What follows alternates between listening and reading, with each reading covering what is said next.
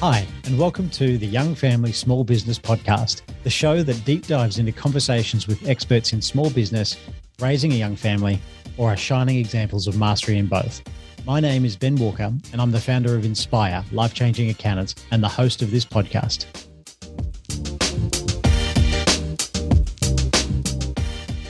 This episode is sponsored by Inspire, Life-Changing Accountants. We've worked with thousands of business owners since we started in 2013, and we're best known for saving our client base a total of $17 million in tax and counting.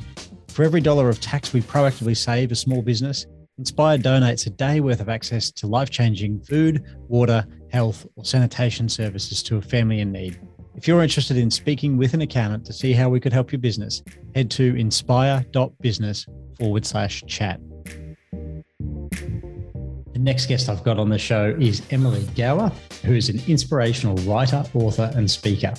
After overcoming depression at the young age of 19, Emily devoted herself and her life to bringing writing and inspiration to the world, and she's now spent more than 15 years helping people live an extraordinary life. She's the author of more than 11 books on topics of self-help, entrepreneurship, and writing, including Born Great. Emily produced an award-winning blog, Life Travels, in 2010, and it attracted thousands of readers. She shared the stage with influential individuals, including John DeMartini, international best-selling author and the star of the movie The Secret. Emily's writings, programs, projects, and speaking presentations have touched and moved thousands globally, and she inspires people to reach for more. Her purpose-finding tool, the Inspiration Formula, named close to my heart, is licensed to consultants around the world who are dedicated to showing clients a lasting glimpse of their destiny on Earth. I had a really good chat with Emily, and some of the things we talked about is how she communicates with her team around the turkey time, quail time, or eagle time. It'll make more sense as you listen. Also, boosting your personal brand by writing and speaking. They're the two key ingredients to boost your personal brand. How helpful time blocks are in your day for organising your business and your mind. And also how important personal wellness is for fulfilling life and giving yourself creative energy for business. So, I really hope you enjoy the interview as much as I did. And I've got some homework to do. So thanks, Emily. I really appreciate your time. And hope everyone enjoys. Hey, Emily, so good to have you on the show. Thanks for making the time. You're welcome. My pleasure, Ben. Awesome. So the first question we always ask is, who's in your family? Tell us a bit about your family. Great question. So I consider my family to be my partner. So I live with my partner and also I would say my mum. So I have other family members, obviously my dad and other siblings, but I'm particularly close with my partner and my mum. My mum and I are like besties. Some people know Mama Ray. She's kind of like iconic and super adorable. But we're really best mates and she's worked with me in my business as well. So family for me is probably, first and foremost, I would think my partner and my mom, but also then, my partner's mom a little bit. But then up from there, it's really like friends who feel like family. So I think family for me is kind of like, my bloodline family, but also the people who feel like family. So family for me is a bit of a fluid concept, but I don't have children. I think my business and my clients sometimes is children enough. And you can probably relate to that. You're kind of balancing both, right, with the kids as well. So that's kind of how I define family. So look at like soul family, but also my mom and my partner. So cool. There you go. And so I know that there's challenges that come from running a business, but how do you and your partner what sort of rhythms or things that you do to keep that relationship really strong? Yeah, it's interesting. It's because he's quite busy as well. So we're not in the same business. We're in like two different businesses. And even I would say these principles apply with my mom as well, because she's worked with me so much over the last 8 years on different things, from like working on client projects through to talking about like marketing and promotion. So I've really got both of them sort of involved, in the business in a different way. But I think with my partner and I, it's really, you have to separate. This is relationship time. This is time where I need to talk about what's going on in my business or my life. And that's a two-way street. And this is time where we're working. So I'll love and support you from afar and give you a cheeky encouragement smack on the butt. Like, go babe, you can do it. Like you kind of do that. But I think it's just having that nice division between, when you're in which mode. Because if, honestly, I wake up in the morning, first thing on my mind pretty much goes into the office before my eyes are really open. It's just like, oh, maybe we could do this and this. And I've just had to come to understand that in terms of relationship, probably not the best time to like have quality time with him first thing in the morning during the week. So it's like, okay, we understand at the end of the day, there's certain things that we do just to wind down. We probably hit sort of 8:30, depending on what we're doing, whether we're running trainings, and we log off. And there's a very conscious, like, okay, cool. Go and have a nighttime, like rinse up in the shower, just connect, say hello, get back into your body. It's very busy. Get back in your body, watch a little Netflix or do a crossword together or hang out or just whatever. And so we have a really nice daily rhythm that works exceptionally well, that we always end the day on a really nice note that way. And I think it keeps us in a nice kind of flow. So if we're with my partner, I'd say it's about understanding that kind of, difference between the two. Like they'll be on a weekend, we don't typically work, and we'll just have quality time, and that's family time or just for enjoyment or social time. And so there's a nice kind of flow, and having that differentiation means that they don't really clash. But I think with my mom, it's been quite interesting because she's very intimately involved in, financials and in business. And so one of the things we had to learn over the years was to kind of learn how to communicate boundaries around work. So we actually came up with these cute little phrases, and we had to segment things. So I could be in the middle of something really creative, and then she might message me with something that would be like financial admin. And all of a sudden my creative flow is like, it just stops, right? So we had to create this kind of language where we actually call it turkey. So if there's something that's like low level admin or, something that needs to be done, which is kind of like not super high priority, but needs to be dealt with, that she needs to help me with, she'll say, I've got a bit of turkey for you. And I'll say to her, hang on, give me 3 hours. I'll be with you at the end of the day. And so we've got this kind of like turkey is like really low level. And then we talk about quail. Quail is like the client work. And then eagle is like, are you ready for an eagle conversation? Which means I love your input on something that's really high level creative. And that kind of has allowed us to flow around each other from a work point of view, but also because otherwise I get really jarred by that creatively. But also it's allowed us to maintain a mother-daughter relationship as well as an adult friendship, as well as a working partnership. So kind of a little bit different for two different relationships, but there's definitely things that we do that keep that in flow. Otherwise the work just honestly takes over everything. Absolutely. It's always hard to sort of keep that going back. And I know even at sort of extended family barbecues and stuff, I look after a couple of uncles and aunts and stuff for their tax. And then the work conversation comes in. Sometimes it's like, oh, come on. It's like, I know, there has to be that communication. I think it's just that respect. I had to explain, I only figured it out probably 4 years ago. It was like, I had to explain to my mum, like, okay, when I'm like working on something really creative, I'm writing a piece and filming a video, I'm doing something like that. And you ask me about financial monthly reports, it's going to throw me off. So I'm happy to do that. I'm happy to do that, the reporting, but in a certain flow. And so then I even have my week scheduled now according to certain flow. So things slot into time slots. And that also makes everything a lot easier as well. And when she understands the flow of that, it's really enabled me to have more flow, but also to keep that warmth. Because sometimes like, oh, hang on, right in this moment, I just want to have a conversation with you as my daughter and, be able to call you mum for a moment. Like, 'cause I don't normally do that.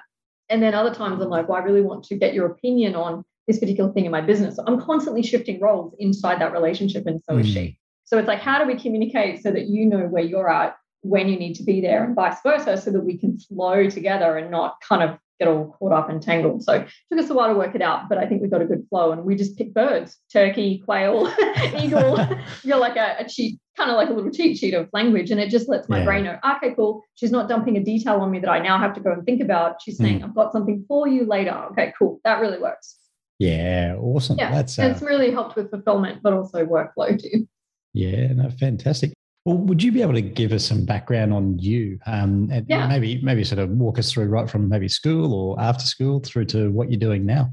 Yeah, absolutely. So what a ride. What a ride. I love it. So I left school. I did actually really well in school. I'm very studious. I think being a writer, I kind of have an affinity for academia, but I did really well in school. But then, so I could have been a doctor or a lawyer or pretty much anything, but that was kind of the point where I finished school and went, all right, but my head and my heart, not necessarily going in the same direction. So I went to university. I did 6 months of sociology and philosophy at UQ, which is Bachelor of Arts. I think lovingly is the degree you sometimes do if you don't know what you want to do. So it's like, for me, it was like a filler because I didn't know what I wanted to do, but I kind of intuitively knew I liked, psychology, and I thought about becoming a psychologist. I would have been an awesome psychologist. But I did 6 months of uni. I dropped out, and then I kind of fell into this 7-month course doing neuro-linguistic programming. So I ended up doing NLP. I really fell in love with the world of personal development, actually quite young, even before I left school. And so through that kind of course that I did, obviously that was a huge emotional education for me to start to understand myself and like how I worked. But then through that, I got connected to like an entrepreneurial network. And so in about 2007, after I finished that course, I had one full-time job. I haven't had a full-time job since 2007. I lasted about 3 months. I always knew deep down, I think that I felt like I had more in me than to kind of work in a job that way, just not the right job, I guess. But so I kind of left that job. And then after that, I was quite depressed. I really didn't know what I was going to do. And I say I kind of fell through the cracks between school and life because I hadn't quite figured out what to build my life around. But for me, it was like, I went to the breakthrough experience with Dr. John DeMartini, and a lot of you know John from like the movie The Secret. John's an amazing mentor. He's still a good friend of mine today. And so I went, and that was really my turning point, I think, from a personal point of view. I was quite depressed. I was kind of struggling with self-worth and self-love, self-belief, I think all of that. And so that helped me to break through. And then after that kind of pivotal moment for me personally, I started attracting opportunities. And because I was already connected with an entrepreneur network, one of my contacts rang me up and said, do you know you can get paid to write? And it was like this mind-opening moment. I actually had no concept of that whatsoever. I didn't even know I could own a business. I just knew that I had this calling for an original path and to not kind of follow the by the book, way of life, to get a job and, do a degree and whatever. And so I began writing, and I got jobs writing articles for entrepreneur magazines. And then because I was studying with John in 2008, I got offered the opportunity to edit one of his best-selling books for Hay House. So here's me like, to a huge opportunity. I mean, I think that's what happens when you get really in flow and you figure out who you are and what you love to do. I think always in business and in life, that's actually the most important thing to have clarity on is like, what do you love doing? It's actually, it's a commonly asked question, but it's the most important question, because if you don't have that, you're never going to have joy. You're never going to have fulfillment. So I got opportunity, and I think John just knew that I was inspired by his work. He knew that I was determined, that I was young and bright, and I wanted to do it. So here's me, age 21, going, I put a bestseller manuscript together for Hay House. It's wow. Okay, I'm just going to say yes and figure it out later, which I managed to do. And that kind of really set everything else, I think, in motion. So when I look back at how everything has evolved, it really feels like it's kind of flowed naturally. And it's funny, in hindsight, you can see how it's been an evolution, but sometimes looking forward, you have no idea how it's going to work out. So I edited for John. And then after that, I actually got an opportunity to edit and write my first book, so-called my own book. And then as soon as that came out, I was 23 at that point, and I'd been doing a lot of writing for people. A woman approached me at an event and said, "You're going to teach me how to write a book." And I remember thinking to myself, I was super jet lagged. I'd just come back from Canada. I was standing going, I just didn't really, I wasn't kind of there in my brain. But I remember, I was like, where am I again? It's like, am I Canada, Toronto, Sydney? I don't know where I am. And I just remember she said, you're going to teach me to write a book. And she had so much certainty. And I remember thinking to myself, I could probably do that actually. And I've been coaching authors for more than a decade now, because, since that moment. And that kind of led to a lot of other trainings. And I think, that then led to us eventually doing niche publishing for authors. And alongside this, I've done a lot of personal development trainings. I've done a lot of speaking, a lot of programs helping people with business, especially coaches, healers, speakers that want to establish profile, they don't really have an idea on how to kind of package and profile themselves. But I mean, I've had an amazing journey, really. Like it's not always easy. Like you say, it's not, I kind of laugh with like challenges in business. I don't know what you're talking about. It's so easy. It's really not. It's a personal journey. I mean, I don't know anything that grows you as much as having a business does. And I look at how much I've grown personally since, when I left school to 17 years later. And I think I'm the same person. Like inside, I'm the same person, but the expression and how I do life is so different to 17 years ago, 16, 17 years. So it's been a pretty amazing journey. But I basically went from personal development to then writing for entrepreneurs, to then working for John, to then writing my own book, to then, coaching people write books, and then we published. And alongside that, there's just been a lot of training and coaching. So it's been pretty amazing journey, actually. And I sometimes on days where I get frustrated or I'm overthinking something, I just remind myself, you have a pretty amazing life already. I've had such an amazing journey, and, just had some incredible opportunities to work with amazing people. So it's just, it's pretty extraordinary. Yeah, awesome. There you go. And I think we laughed earlier. I found out that you were the Anthill Online 30 under 30 winner in the same year I was in 2014. Yeah, I know. I won it for the first time in 2012 and then 2014. So I was like, okay. And I had a couple of entrepreneurial friends that are kind of around my age, 34, but most of my kind of contacts are much older, actually. So when you emailed me and said, oh my God, what are the chances that we just happened to win the same award in the same year, 6 years before we even knew each other? And that's pretty cool, actually. So it's amazing. That was the year I actually put a project together where we had 365 people's stories and we put them into one book. So one page per person. That was a large project. That was the first year I opened my company, actually. It was like, why not open a company and do this, because I went from being a sole trader to having a business. And it was a huge year, massive project. But that was what that award was all about, was about helping people to kind of share their message with the world. It was pretty cool. It was amazing. But yeah, I love that. I was like, oh, that's awesome. Cut from the same cloth, sort of, in a way. That's it. So it's not random. What's the word for that? Synchronous. That's it. Yeah. Trust the writer to come up with the word, right? Yeah. Is it synchronous? I went, well, that was meant to be. So that was awesome. Wow. There you go. And so you've written 11 books now, and you're writing your 12th. Is that right? That is correct. Yeah. So I love to write. My heart of hearts. That's me. I love to write. I'm just a writer. I mean, I just love words. I love inspiring people. So yeah, I have 11 books. About probably 3 or 4 of those are other people's content, where I put together like an anthology or had an interview series with other people. And I have probably 4 self-development based books, a couple of books on book writing. So yeah, I have a lot of big collection of books. I've actually stacked them up the other day. I went, that's a lot of books. It's a lot of books. But in my 20s, I put out like 2 a year, several years in a row. And I was just, busy. But then since I put out my latest one, Born Great, which was 2019, I only just started writing my next one, actually. And this one's actually the easiest thing I've written. And I love it. It's coming out sometime later this year. So. Fantastic. And so as you've written those, and I like you've helped lots of business owners also write a book. Yeah. What's been the sort of impact that authoring something can have on your personal brand or your business? Could you walk us through? Yeah. Well, I think it's pretty commonly accepted that if someone is an expert in their space, if they have a book, it just boosts that credibility. But I've always liked how the book has the ability to build a warm relationship without you even being there.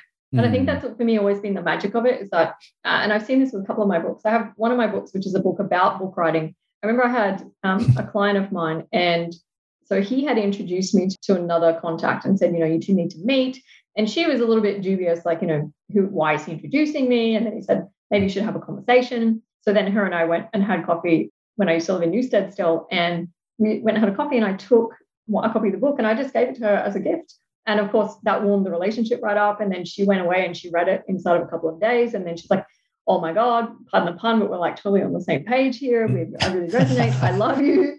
I love what you're about. And then she became a client. And so I've always liked that, whether it's, you're looking to publish it to enroll someone as a client or to build that relationship, or even whether you're writing purely because you want to touch and move and inspire someone, which I've also done. I always love that power in books, and they make great gifts, and they're an awesome extra product out as well. So I think all around publishing books is quite incredible, and I've seen a lot of authors get amazing opportunities, and some of the authors we've worked with have then been picked up by bigger publishers and had their books in stores across Australia, and it's amazing. I mean, it opens doors, to having other opportunities, and people just see you differently. Like the moment people go, I'm an author, blah blah. What are your books about? I mean, for me, I tell them how many I've got, and they're like, whoa, they're really impressed by that. But just the individual books, I mean, they just get so moved by that. It kind of makes you more memorable. So I've always loved that process. Yeah, fantastic. And I think that sort of like publishing a book goes hand in hand with sort of building personal brand, and you do a lot of work with people on personal brands. What's your methodology or formula for helping someone boost their personal brand? You need to speak and write. It's like, I actually think critically, and I mean, I think about this for myself as well, because I've always had the Emily Gowor brand. I've had that all the way through. And now I had my company brand for a while, and now we kind of just focus on really personal brand, because really we're niching into like coaching, speaking, author, training. Building personal brand, I've found always the most powerful for that. But speaking and writing are crucial. So, whether it's our book or whether it's social media content, articles, like we have articles that go out on like Elephant Journal, or even anything from like LinkedIn to Medium to Facebook, different platforms, Instagram, email, to your email list, setting up content, absolutely important. And then video, which is obviously that other dimension. Speaking, and when this from, because you sort of have a personal brand as well, with like within or kind of beside, I guess, your company, that you're then going out and doing speaking opportunities, and that raises the brand. And I actually think those two single-handedly, speaking and writing, are critical, like absolutely important, because everything I look back, and I think all the opportunities that appeared on my career path and like kind of my trajectory were because I'd written something profound and meaningful, or I'd written the right thing to the right person, or because I'd been somewhere where I'd had the opportunity to speak in front of a room. And that's how DeMartini knew who I was so young, is because I was in his training programs and was speaking and would speak in front of the room or speak in front of the facilitators at his events. And that's how he knew. So it's like, that's how you make yourself known. And I see a lot of people like with personal brands resharing other people's content. And there's nothing wrong with like referencing on someone else's content. But if you really want to be iconic, I think, and you want to stand out, you have to develop your own thoughts and your own perspective on something, or at least your own take on something, so that people will distinguish that as you versus, you just sharing something that someone else has already said. So that's something that I see a lot. And writing a book is a great way to develop your own kind of perspective and attitude on something, because it forces you to, you have to. There's like, you don't put 30,000 words or 40,000 words down on the page without simultaneously getting clearer on what you're really about. So writing a book can be profound from that point of view. But yeah, I think personal branding, speaking and writing in any kind of platform that you possibly can to the right networks, any opportunity that you can get to do that. I'm writing and speaking for a company at the moment. They're literally paying me to write and speak inspirational content. It's like sweet spot for me. It's awesome.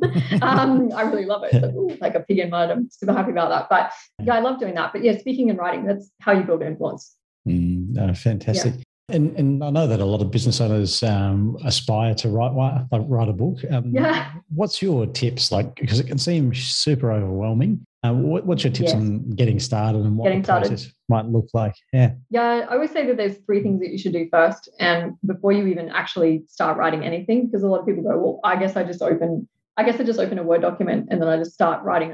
Please don't, please don't do that. So the first 3 things that I always recommend is, 1, you need to have a really clear vision for yourself as an author. So this book needs to have a driving why behind it. So if you're not clear about what this book is really for, or it's kind of just a nice thought, but you're not really engaged in it, like you don't have a drive for it, you're probably not going to do it. And so you need that vision always has to lead everything. And that's true in business. It's true in life. You need to have a compelling reason to do it. So the vision is really important. You need to be able to see this book as part of your future in your business, as part of your career. You need to see this as part of your future aspiration. And once you have that vision, then you can start working on the book idea, which is like step 2. It's like, what is this book actually going to be? So whenever I've coached, authors in the past, we'll have a conversation about, like a detailed conversation about what is the topic, what is the genre, where would you find this in a bookstore? Who exactly are we writing this to? What are we writing about? And we get really clear, even down to whether the inside of the book is going to have color or black and white. So you can have that kind of level of detailed conversation as well, because we want to see the product really clearly. And then we talk about what kind of content's going inside the book. So that's like what you would call table of contents. So we call it a book outline, a structure, and like a blueprint basically for what's going inside this actual book in between the covers.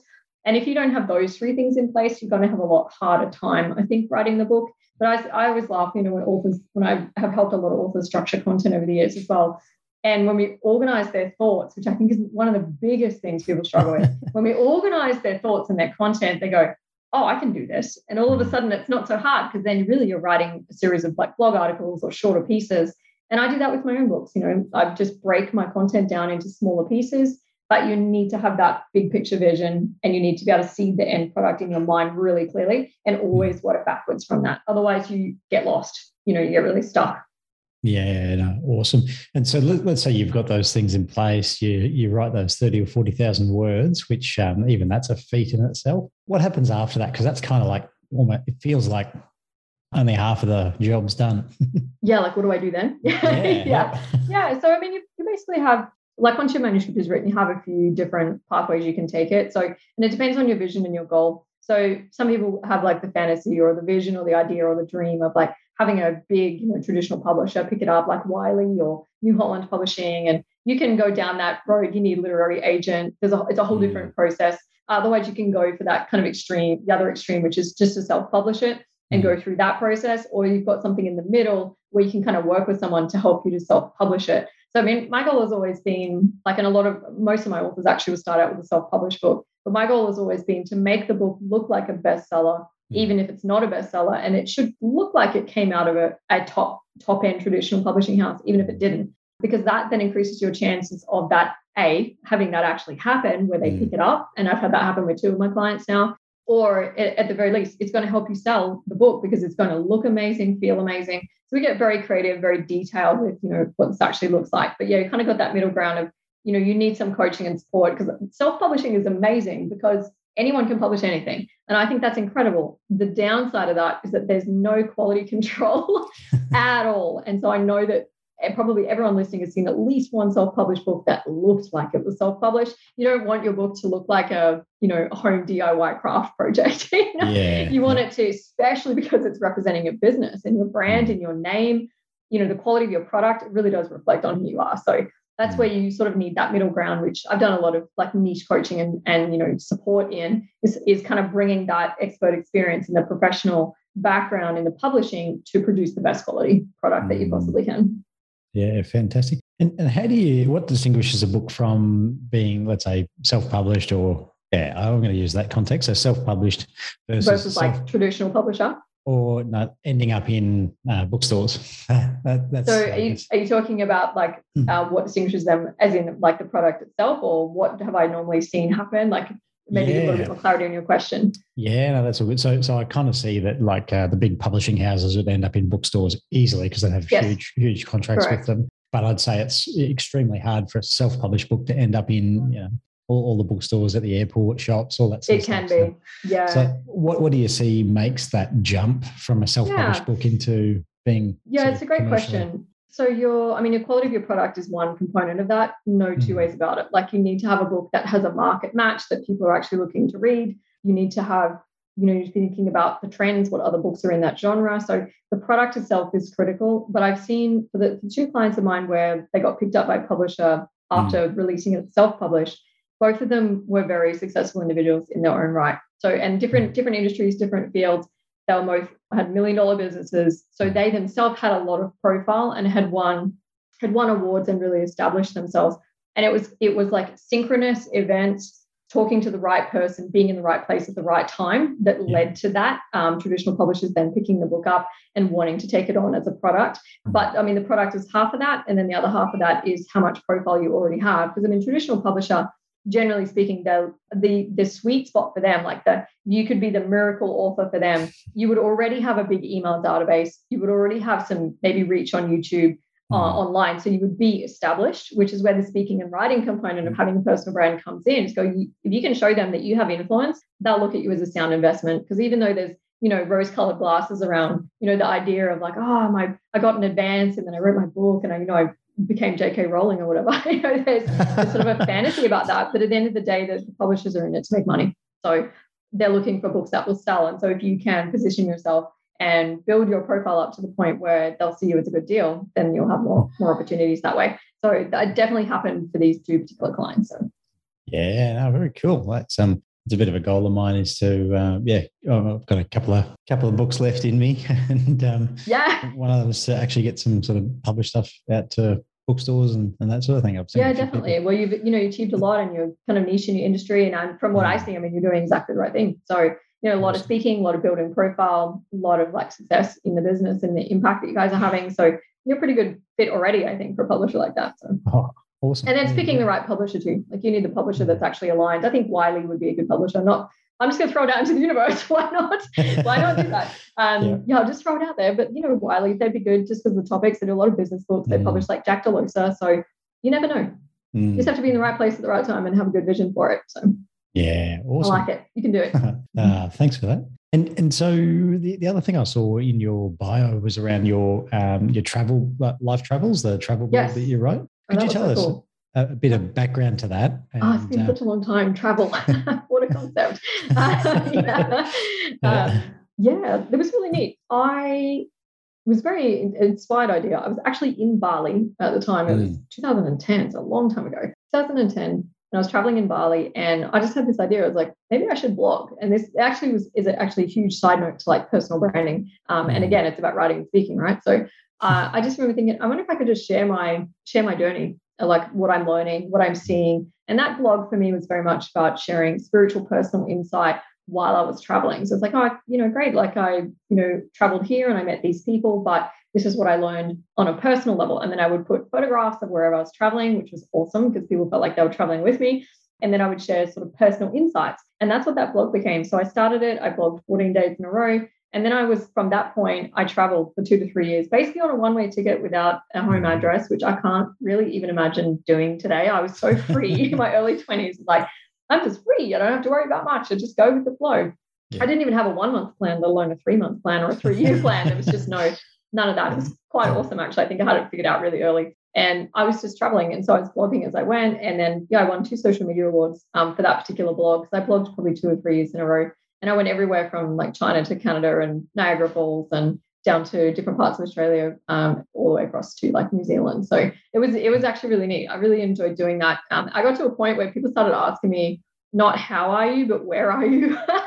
It's like, that's when you've created a bit of a brand and you've created a bit of thing. It sort of created a trend. I thought that was really interesting, actually. So back then my brand was the word artist. So, and also it fit really beautifully because I was blogging and I was writing and doing work for people in that way. And so, and people call me the word artist. It was kind of a nice brand, actually. Still suits me today, but I think I just reached a point where I kind of outgrew myself in a way and needed to just, strip it back, I guess, to being just Emily Gowor, but not really just, but just kind of purified it a little bit. But that brand was amazing, and that I loved writing that blog. It was really quite incredible.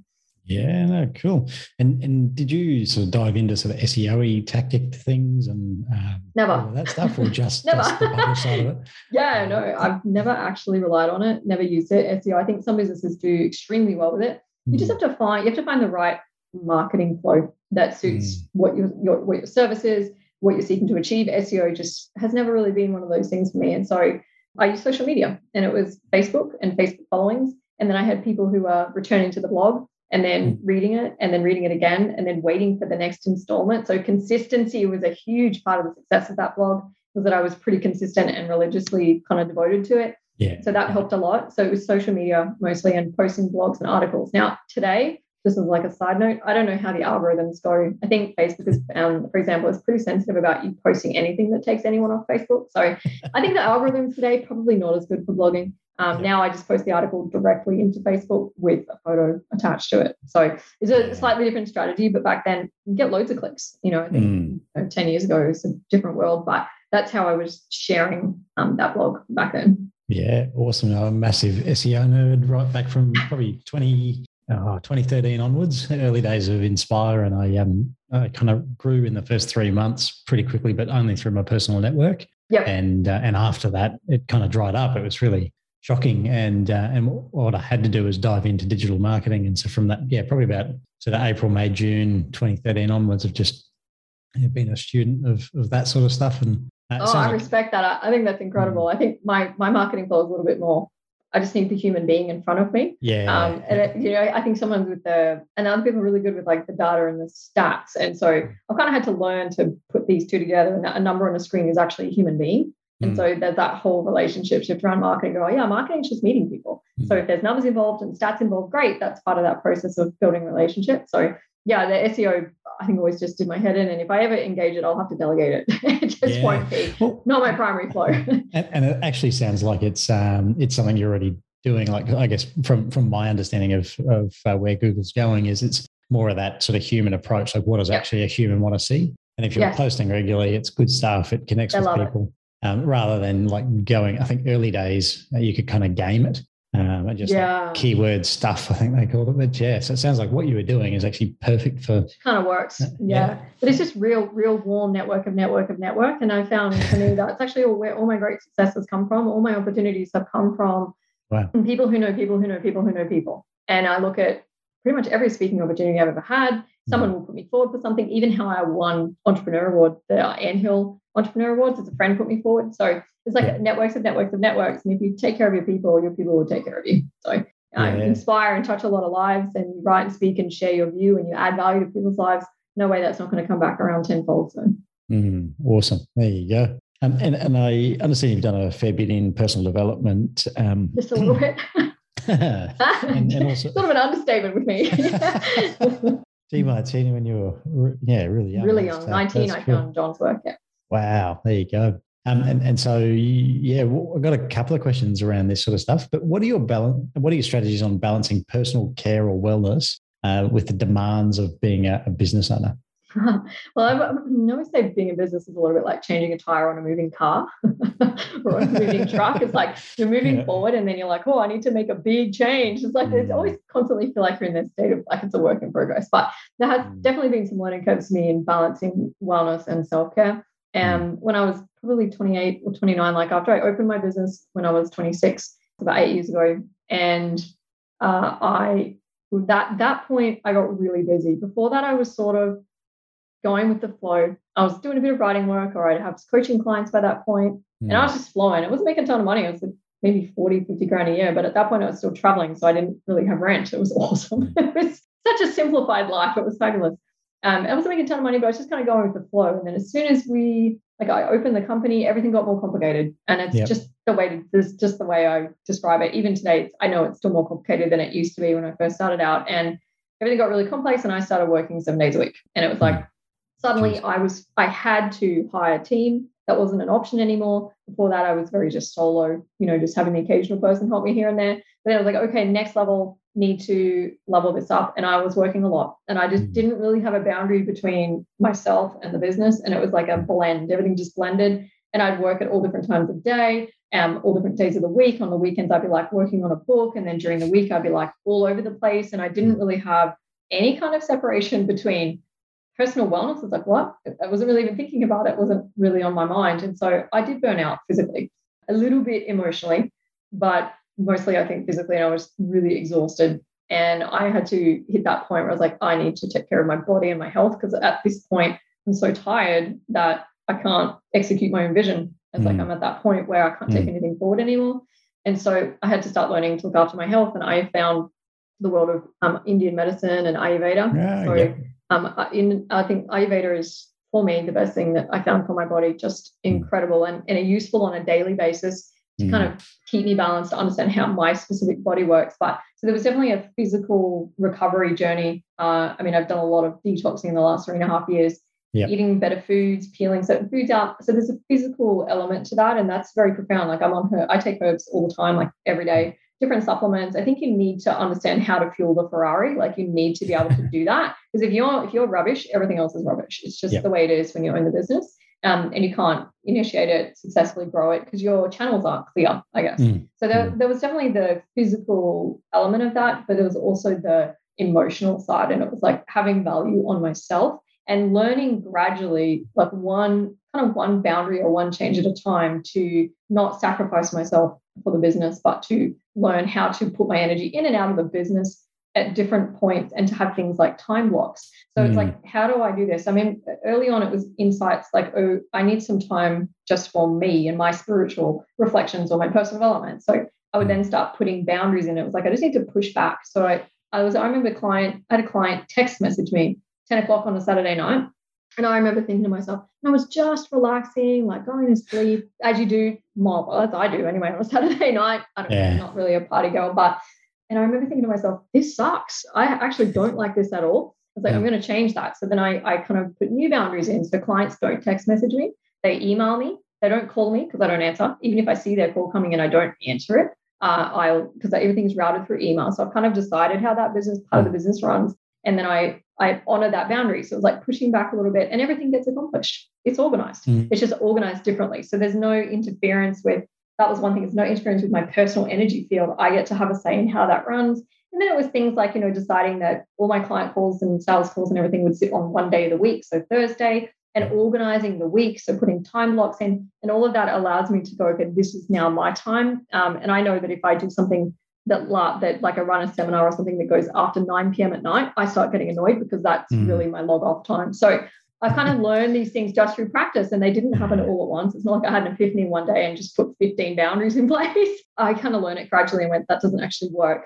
And then I figured out that if I'm rubbish, everything else is rubbish. So I think it was just a gradual journey of pushing back and organizing time blocks, and having little things like that language that I have with different teams to say, this is when you can catch me.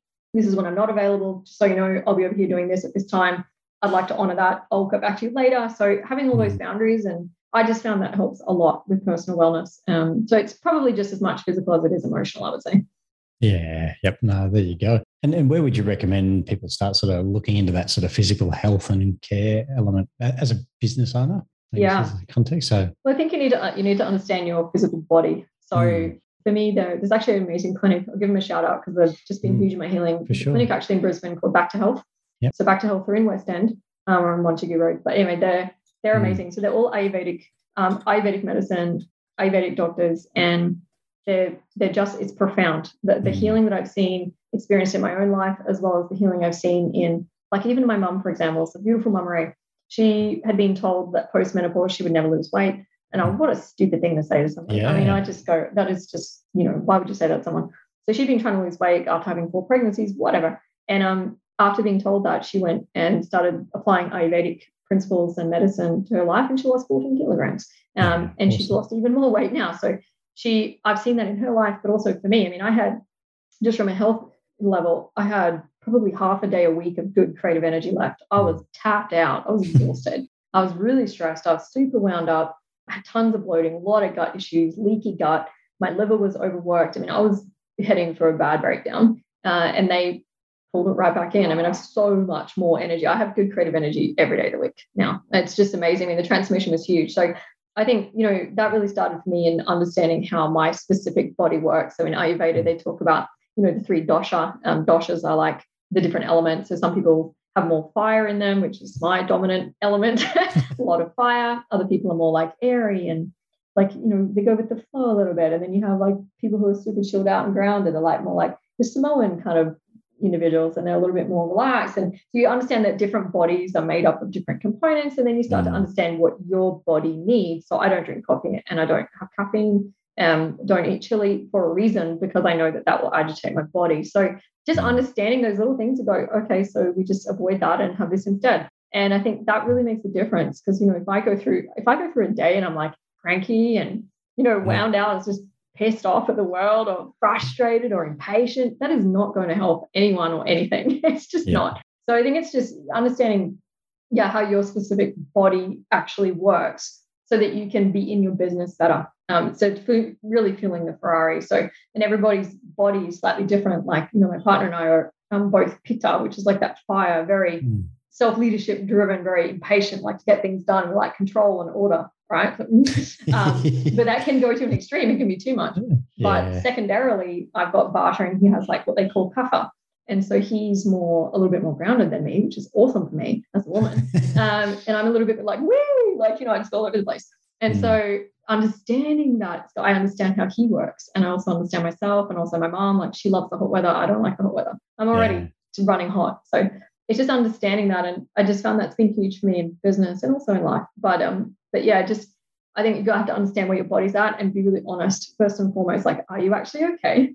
Because if you're not okay, then that's something's a problem. And I think, was it Richard Branson that said, if you have a problem in your business, that's not a problem. If you have a problem with your health or your family, that's a problem. Yeah. And I like his sense of priority that, your body and your health and your well-being and your loved ones, always number one. And then after that, anything in business can always be solved. And I think it's kind of nice, stuck with me over the years. Yeah, absolutely. How good. And that was an awesome conversation at the end. I didn't expect that. I got a whole like mini PhD on like weird Ayurvedic medicine and mung bean soup, because it works. Like I had to figure it out, because at first I just was like career work, and nothing else, even at the cost of like basically not really having long-term intimate relationships and being sort of close to my family, but not really.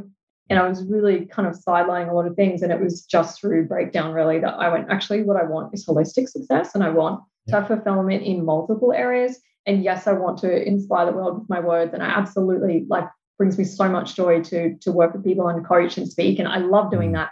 I also dearly love my partner. I dearly love my mom. I love my health and my body. And, sometimes I step out of being a business owner and go, I'm just a 34-year-old chick. And I want to take care of that too. So having to learn that, I always kind of joke that in business, you become a little bit like, I'm not going to say schizophrenic, but like you have multiple personalities, because when you own the business, you have the CEO that's like, I will do anything to make this succeed. I will sacrifice and blood and sweat and tears and work harder and let's go. But then if you're, obviously most of the people I think would be like paying themselves out of the business, I hope. And then there's the employee in the business too, but you have to take care of the employee. So especially if that's also you. So I had to learn to get those two communicating to each other, because sometimes the employee is like, I'm actually really tired and I could use a break, boss. And the boss was like, go harder, work more. And I always kind of been amused at that, sort of dynamic where they need to work together, but you need to work with yourself, and otherwise nothing works. Absolutely. Well, and if anyone wants to follow what you're doing, where are they best checking you out? Is it Facebook or website? I think Facebook and Instagram are good. So also you can jump on my website. So as long as you spell my last name accurately, you'll find me, because I'm the only Emily Gowor with an OR on the web. So that's how that for SEO, not that, but everyone spells it wrong. So you can go to emilygowor.com or go through to Facebook or Instagram, and also jump on my YouTube channel, because that's brewing this year moving forward. So there'll be a lot of inspirational content, but video content coming out too. So YouTube, Instagram, Facebook, definitely the best platforms. Yeah. Awesome. And anyone keen on looking into the book that you're going to publish this year, where do they go for that one? Is that you could definitely follow my socials for that, because I will always post when there's a new book coming out. But if you want some inspiration, my last book is, I think, quite inspiring. It's a 2.5-year project, amazing piece, very deep, has a lot of wisdom in it about really the best wisdom that made the difference for me in being able to create the life and the business that I have now. So that one is called Born Great, and you can find that on my website. So on the tab on the menu bar, you can go and have a look at it. So Born Great's quite inspiring too. Actually, Dee Martini wrote the foreword for it. So that was kind of good. Pretty cool, Full circle, Awesome. All right, well, we'll pop those links in the show notes for anyone if they want to check those out. But I just want to really thank you for sharing your knowledge and your learnings over the years with us today. You're welcome. My pleasure. Yeah, really appreciate it. Awesome. Thank you so much, Ben. Yeah, no worries.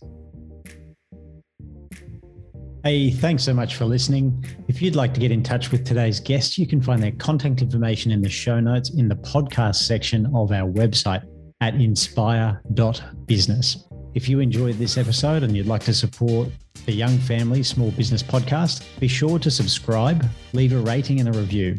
Also, do join our Facebook community. You can find that by going to youngfamilysmallbusiness.com. And if you're interested in speaking with an Inspire accountant, head to inspire.business/chat, where you can book a free 20-minute strategy call. And lastly, to catch all the latest from me, you can follow me on my Instagram, which is the @BenWalkerCA, all one word, or @inspire_accountant. Thanks again, and see you next time.